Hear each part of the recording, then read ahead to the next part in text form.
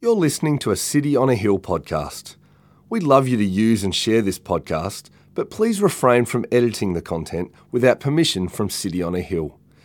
If you'd like to know more about our church, or if you'd like to donate to the work of City on a Hill, please visit cityonahill.com.au.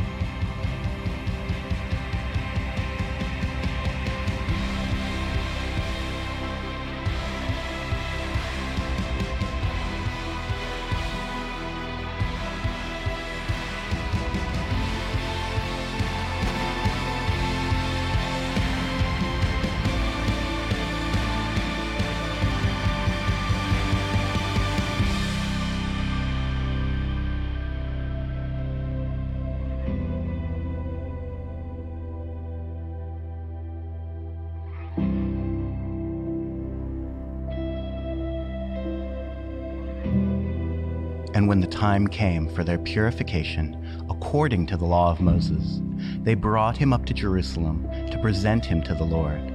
As it is written in the law of the Lord, every male who first opens the womb shall be called holy to the Lord, and to offer a sacrifice according to what is said in the law of the Lord, a pair of turtle doves or 2 young pigeons. Now there was a man in Jerusalem whose name was Simeon, and this man was righteous and devout, waiting for the consolation of Israel, and the Holy Spirit was upon him. And it had been revealed to him by the Holy Spirit that he would not see death before he had seen the Lord's Christ.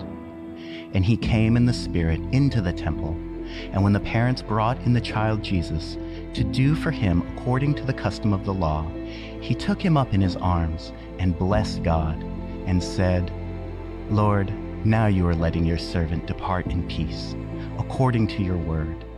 For my eyes have seen your salvation, that you have prepared in the presence of all peoples, a light for revelation to the Gentiles, and for glory to your people Israel.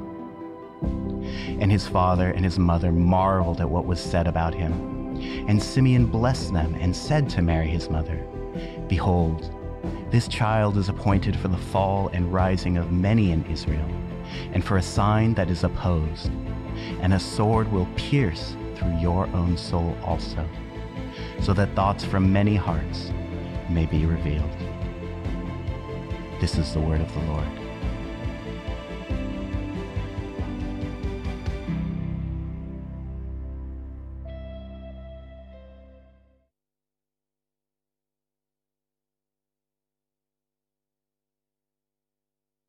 Dad in the room with you now. Could you just reach across and just give his hand a squeeze or pat him on the shoulder or maybe punch him in the arm and say thank you to him for being your dad. As a dad myself, I know we make tons of mistakes, but we fill a really important role in families along with the mums, and it's great that we honor dads today. So wherever you are, Dad, if this is you, know that we love you and we're thankful for you.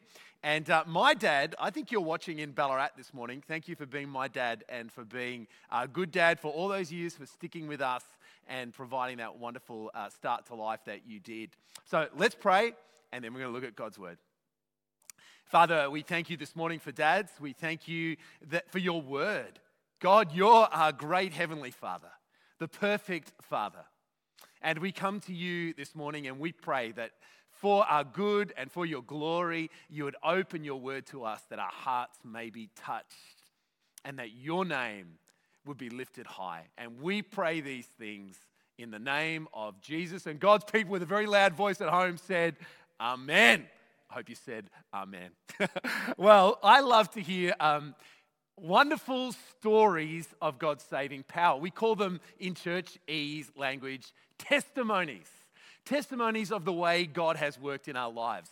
And look, there's a lot of ones I could share with you from our church, but there is one actually from a guy who spoke in our church, not in our church, which always grabs me. It's a true story of a guy in Geelong. He is doing his day job, earning a crust for the family, well, actually for himself at that point. And his job is a male stripper.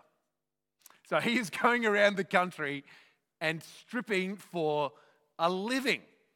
Now, as he does that, obviously far from God, in an extraordinary series of circumstances, God reaches into him as he's on tour doing his job, and he saves him. And he ends up saving the woman that it was one of the women that was watching the show who was also converted. It's a wonderful story of God's grace. And I reckon, like you, when you hear stories like that, you go, it's extraordinary. That our God is a God who reaches to people who are far off and he draws them close. No one is too far from God. And in this series of encounters with Jesus, we're going to see people that were a long way from God brought very close. And we rejoice as we hear those testimonies. But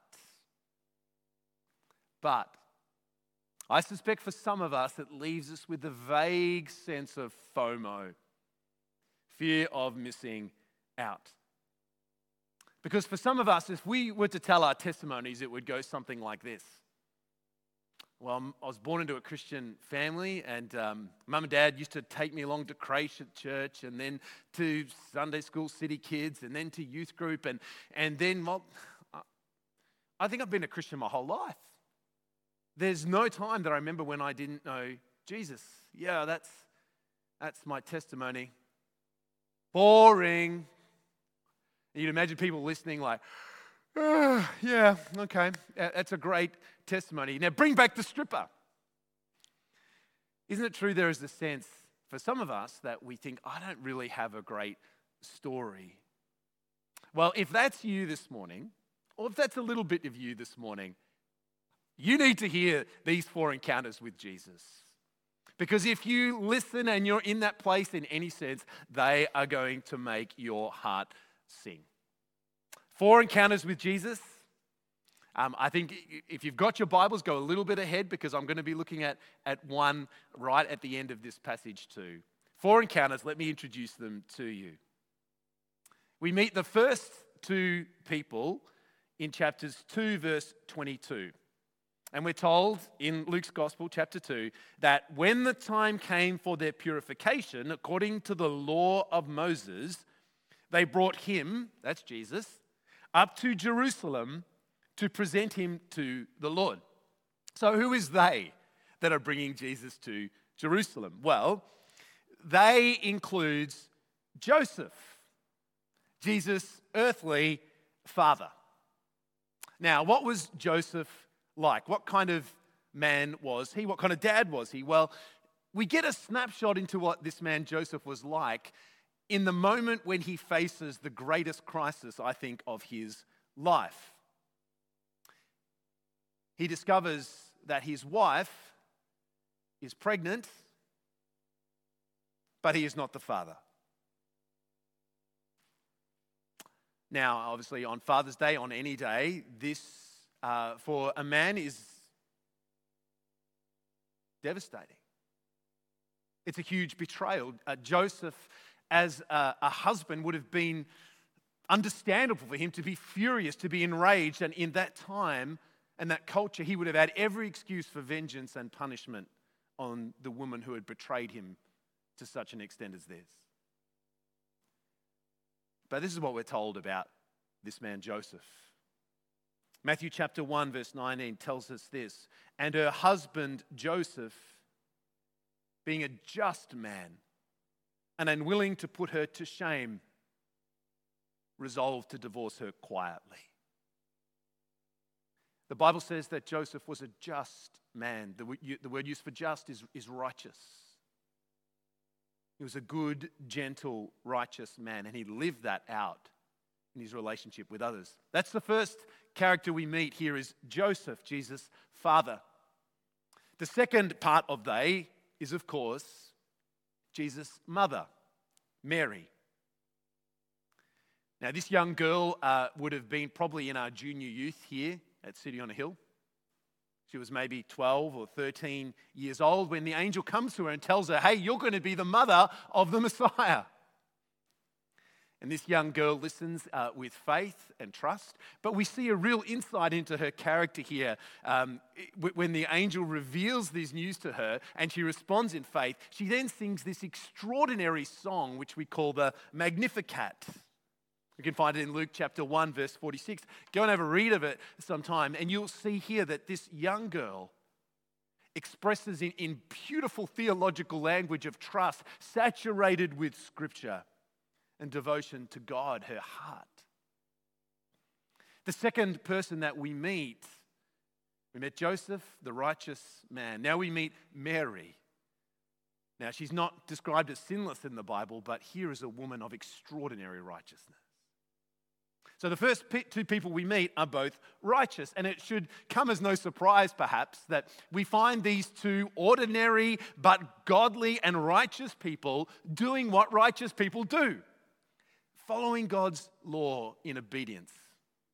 In the first two verses, 22 to 24 of chapter 2, first three verses, we see these righteous couple obeying all of the requirements of the law. 3 times the law is mentioned in these verses: the law of Moses, the law of God, the law of the Lord. And in Jerusalem, as our scene today begins, we see Joseph and Mary doing what they were required to do, following all the procedures and purification laws required in the temple in Jerusalem. Righteous people living righteous lives. So Mary, Joseph. Thirdly, we meet Simeon. And verse 25 tells us exactly what Simeon is like. This man was righteous and devout.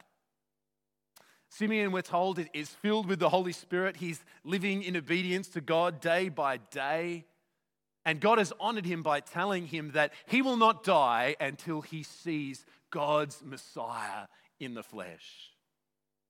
And one ordinary day, as Simeon is going about his life, the Spirit moves in his heart and it tells him to come into the temple in Jerusalem. And when he comes into the temple in Jerusalem, it draws him towards one couple, and maybe there were hundreds, even thousands of couples gathered in the temple that day, going through the rites of the laws of Moses. But the Spirit brings him to one young couple, and then he takes that little baby in his arm and his heart explodes with joy. Simeon, a righteous man, honored by God. And finally, and the reading didn't include her this morning, but I couldn't leave her out, a woman called Anna. And we read about her in the end of the reading in this chapter. We're told that Anna is a very, very old woman. Most probably, she's 105 years old when this scene at the temple occurs. And we learn that this woman, Anna, has been faithful in her marriage until her husband died.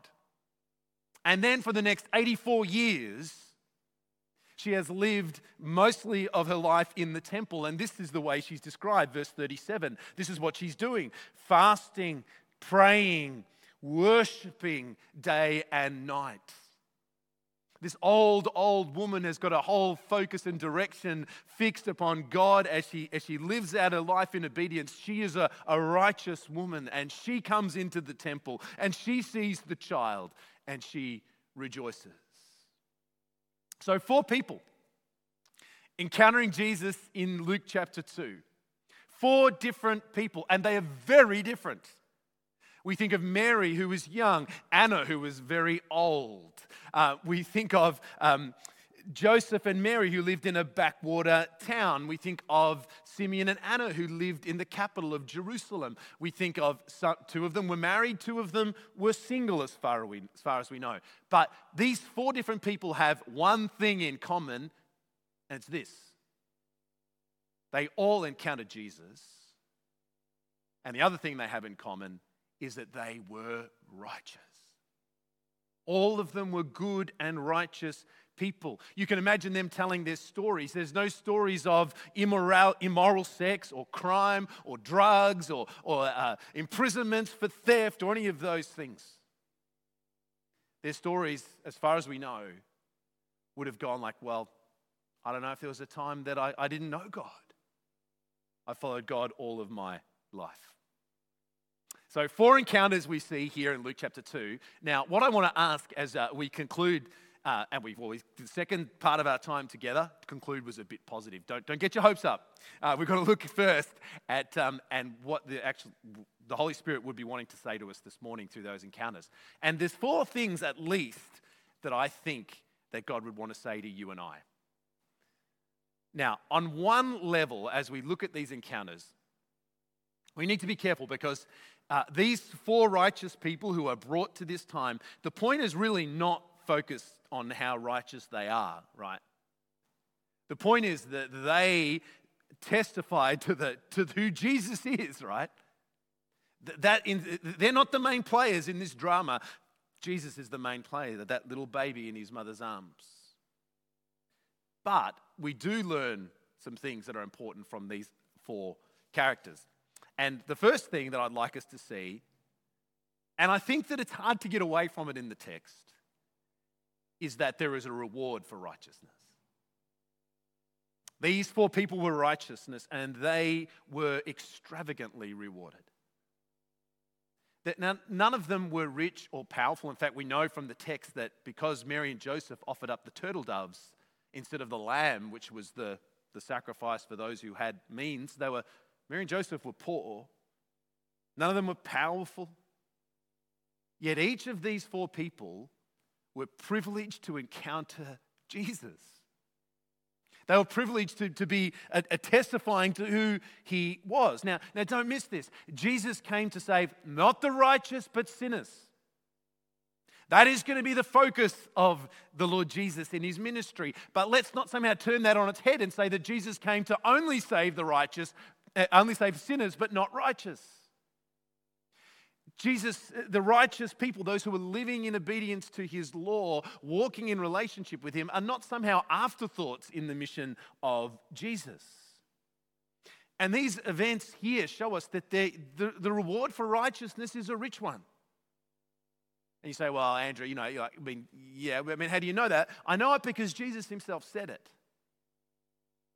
You remember not so long ago, we went through the Beatitudes? And Jesus says, blessed are those who hunger and thirst for what? For righteousness. For they shall be filled, Jesus said. Mary, Joseph, Simeon, Anna, these 4 people thirsting for righteousness, living in righteousness, and in this encounter with Jesus, they are filled. And there is a truth that continues today. Those who hunger and thirst for righteousness will still be filled. So I want to say to you, if you're someone that struggles with fear of missing out about your testimony, that you haven't got any of the amazing stories that you hear other people share about how Jesus saved them, they encountered Jesus in all of this darkness and sin and obvious wrong living, I want to say to you that you've missed nothing. If you're someone whose testimony sounds boring, it's not boring. That's the devil's talk. There's a reward for living a righteous and good life. And Jesus says, you hunger and thirst for righteousness, you'll be filled. That's the first thing. Secondly, these encounters show us something about righteous people. Jesus had a lot to say about people who looked righteous on the outside, who went about their lives in such a way that their experience, the perception of their lives, their Facebook images of their lives were very, very righteous. But on the inside, Jesus spoke of such people as whitewashed tombs, a really good social media profile, but the reality is very far from righteous. And I find it interesting in this chapter that we see these 4 genuinely righteous people, and they share something in common, especially Simeon and Anna. And that thing that they share in common in their righteousness is a desire that other people would know it too. Not their righteousness, but other people would know the focus of it, and that is God. And in this case, it's the encounter with Jesus. And look at Simeon. Look at what he cries. As he comes into that temple, this righteous man, we don't know much about him, but he comes into this temple and he takes baby Jesus in his arms, and the Holy Spirit moves on him, and he says this, listen, "My eyes have seen your salvation, that you have prepared in the presence of all peoples, a light for revelation to the Gentiles, and the glory of your people Israel." As he holds that baby, you notice what he says? He doesn't just say, yes, it's glory for Israel. We would have expected that. He says, you have prepared it in the sight of everybody, of all people, and it's a revelation to the Gentiles. The revelation, the word used is the word we get for revelation in the Bible. It means a revealing of what is hidden. Simeon holding Jesus, and he says, yes, this is for the Gentiles as well. The whole world are going to see what was hidden is now revealed. And he rejoices in it. And Anna, in verse 38, she's exactly the same. It tells us that she, this old woman, I love to picture her here, 105 years old, little old woman, maybe with a stick, and she's out telling everybody about Jesus. It says, verse 38, she began to speak of him to all who were waiting for the redemption of Jerusalem. You see, these righteous people don't just have a righteousness that is based on a lack of sinful behavior. There's a righteousness that explodes in love for other people, and especially that other people would meet the one who has saved them. This challenges me, because I know for myself, and I suspect it could be true for you, that for those of us who have been Christians for a long time, whenever we hear the call to evangelism, to speaking to others about Jesus, we can feel a little bit guilty and think, oh no, it's something that we've got to do. We've got to evangelize. We've got to tell people about Jesus. We'd rather not, but we sort of think we should. But there's something wrong with our hearts and wrong with our righteousness when that becomes the case, isn't there? And we see these four people, especially Simeon and Anna, though. They receive the fulfillment of what was promised to them, especially Simeon. He was told he's not going to die until he sees the Messiah. And when he sees the Messiah, what does he do? He doesn't just go, oh, I can die now, I'm done. He immediately shares that news with others. Righteous people long to see God's name glorified, and the best way that happens is by more people of all nations and backgrounds coming to experience the goodness of God revealed in the encounter with Jesus Christ. Well, thirdly, all of these righteous people, they long for the consolation and the redemption of God's people, Israel. And in the time of Mary and Joseph and Simeon and Anna, God's people desperately needed redemption and consolation. Picture for a moment in that temple. Mary and Joseph coming up to the temple, they would have come through the Roman checkpoints.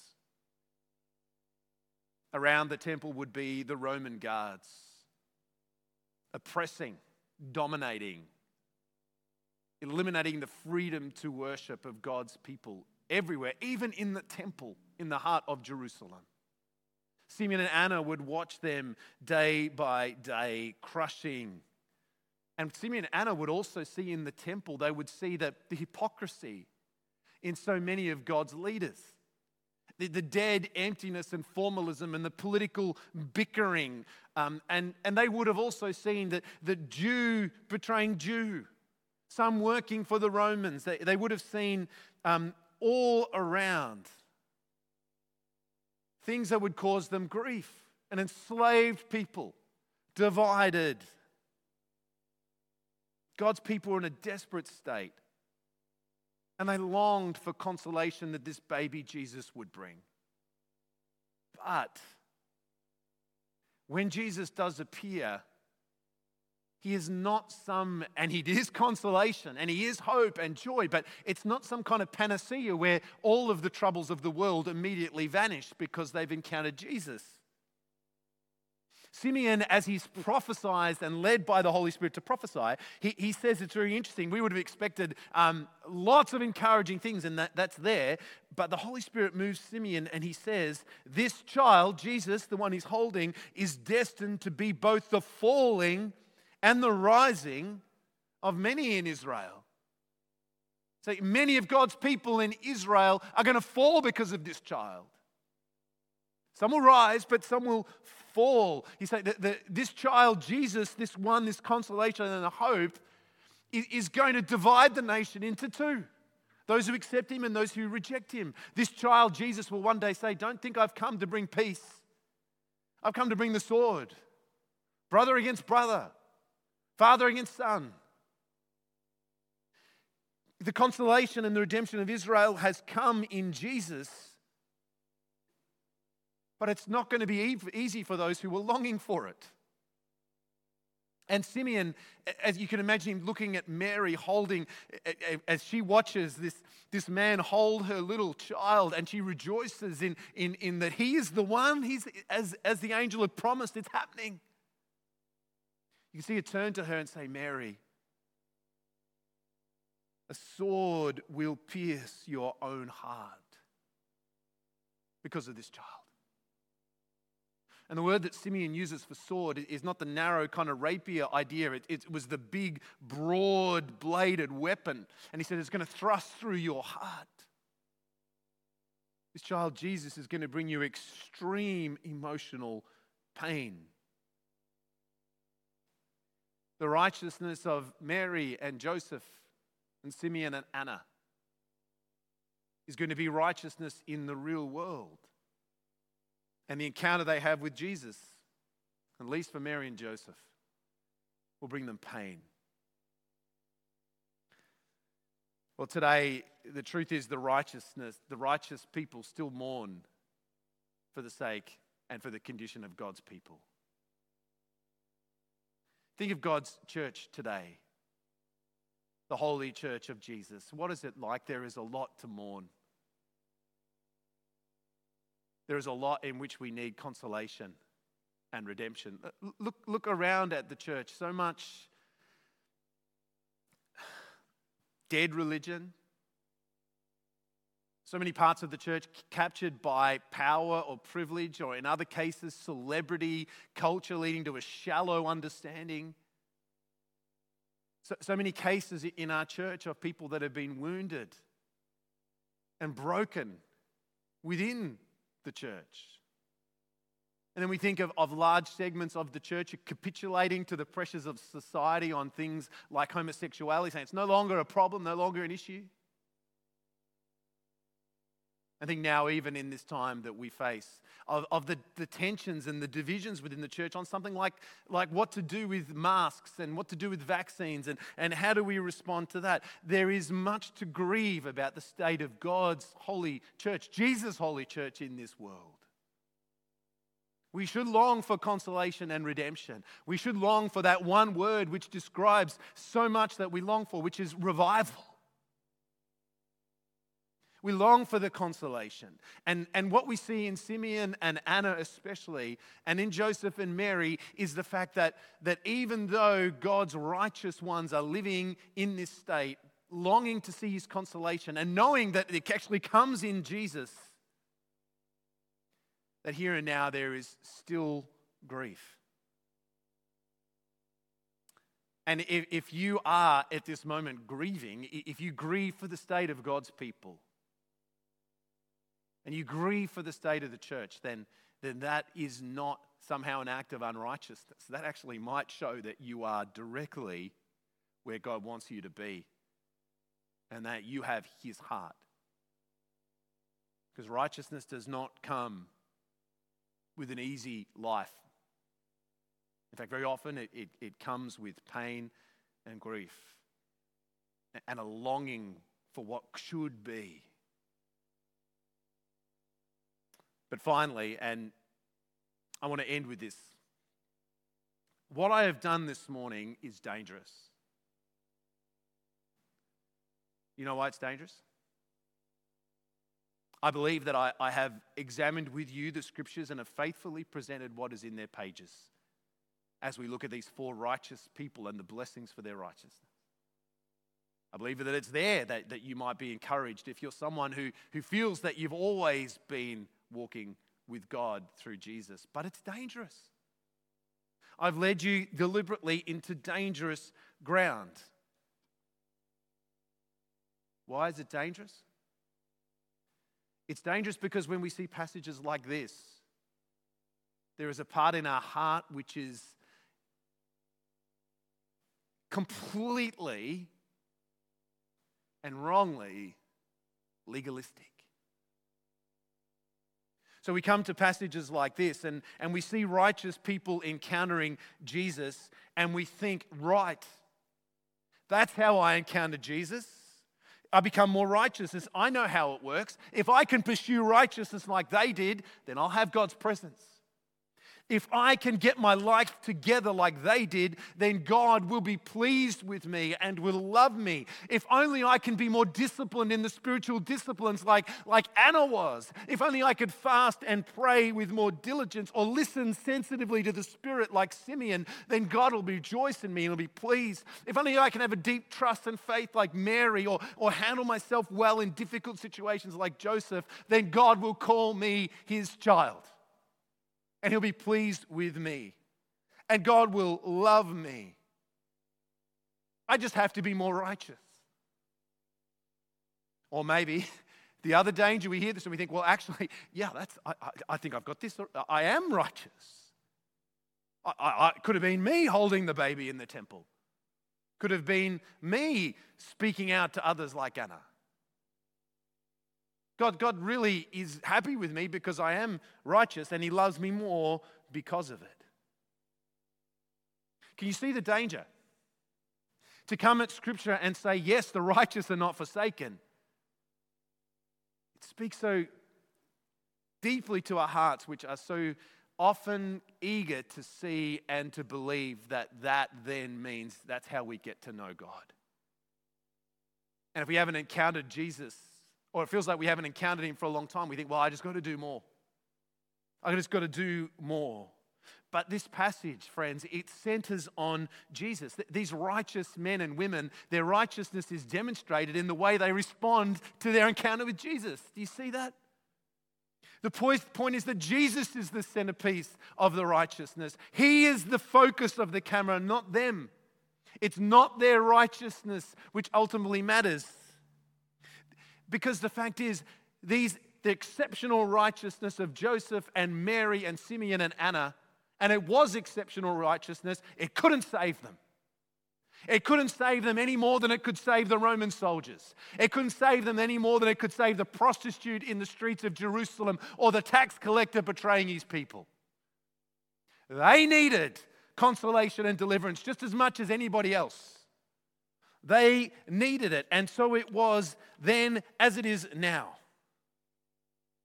Your righteousness, your right living, the just way you conduct yourself in relation to God and others is a beautiful thing.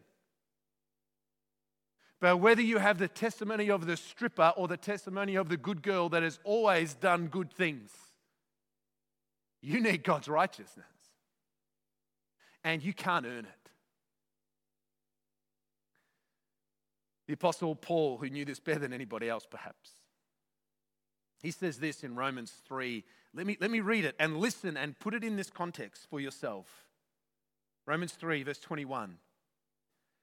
But now, the righteousness of God has been manifested apart from the law, although the law and the prophets bear witness to it.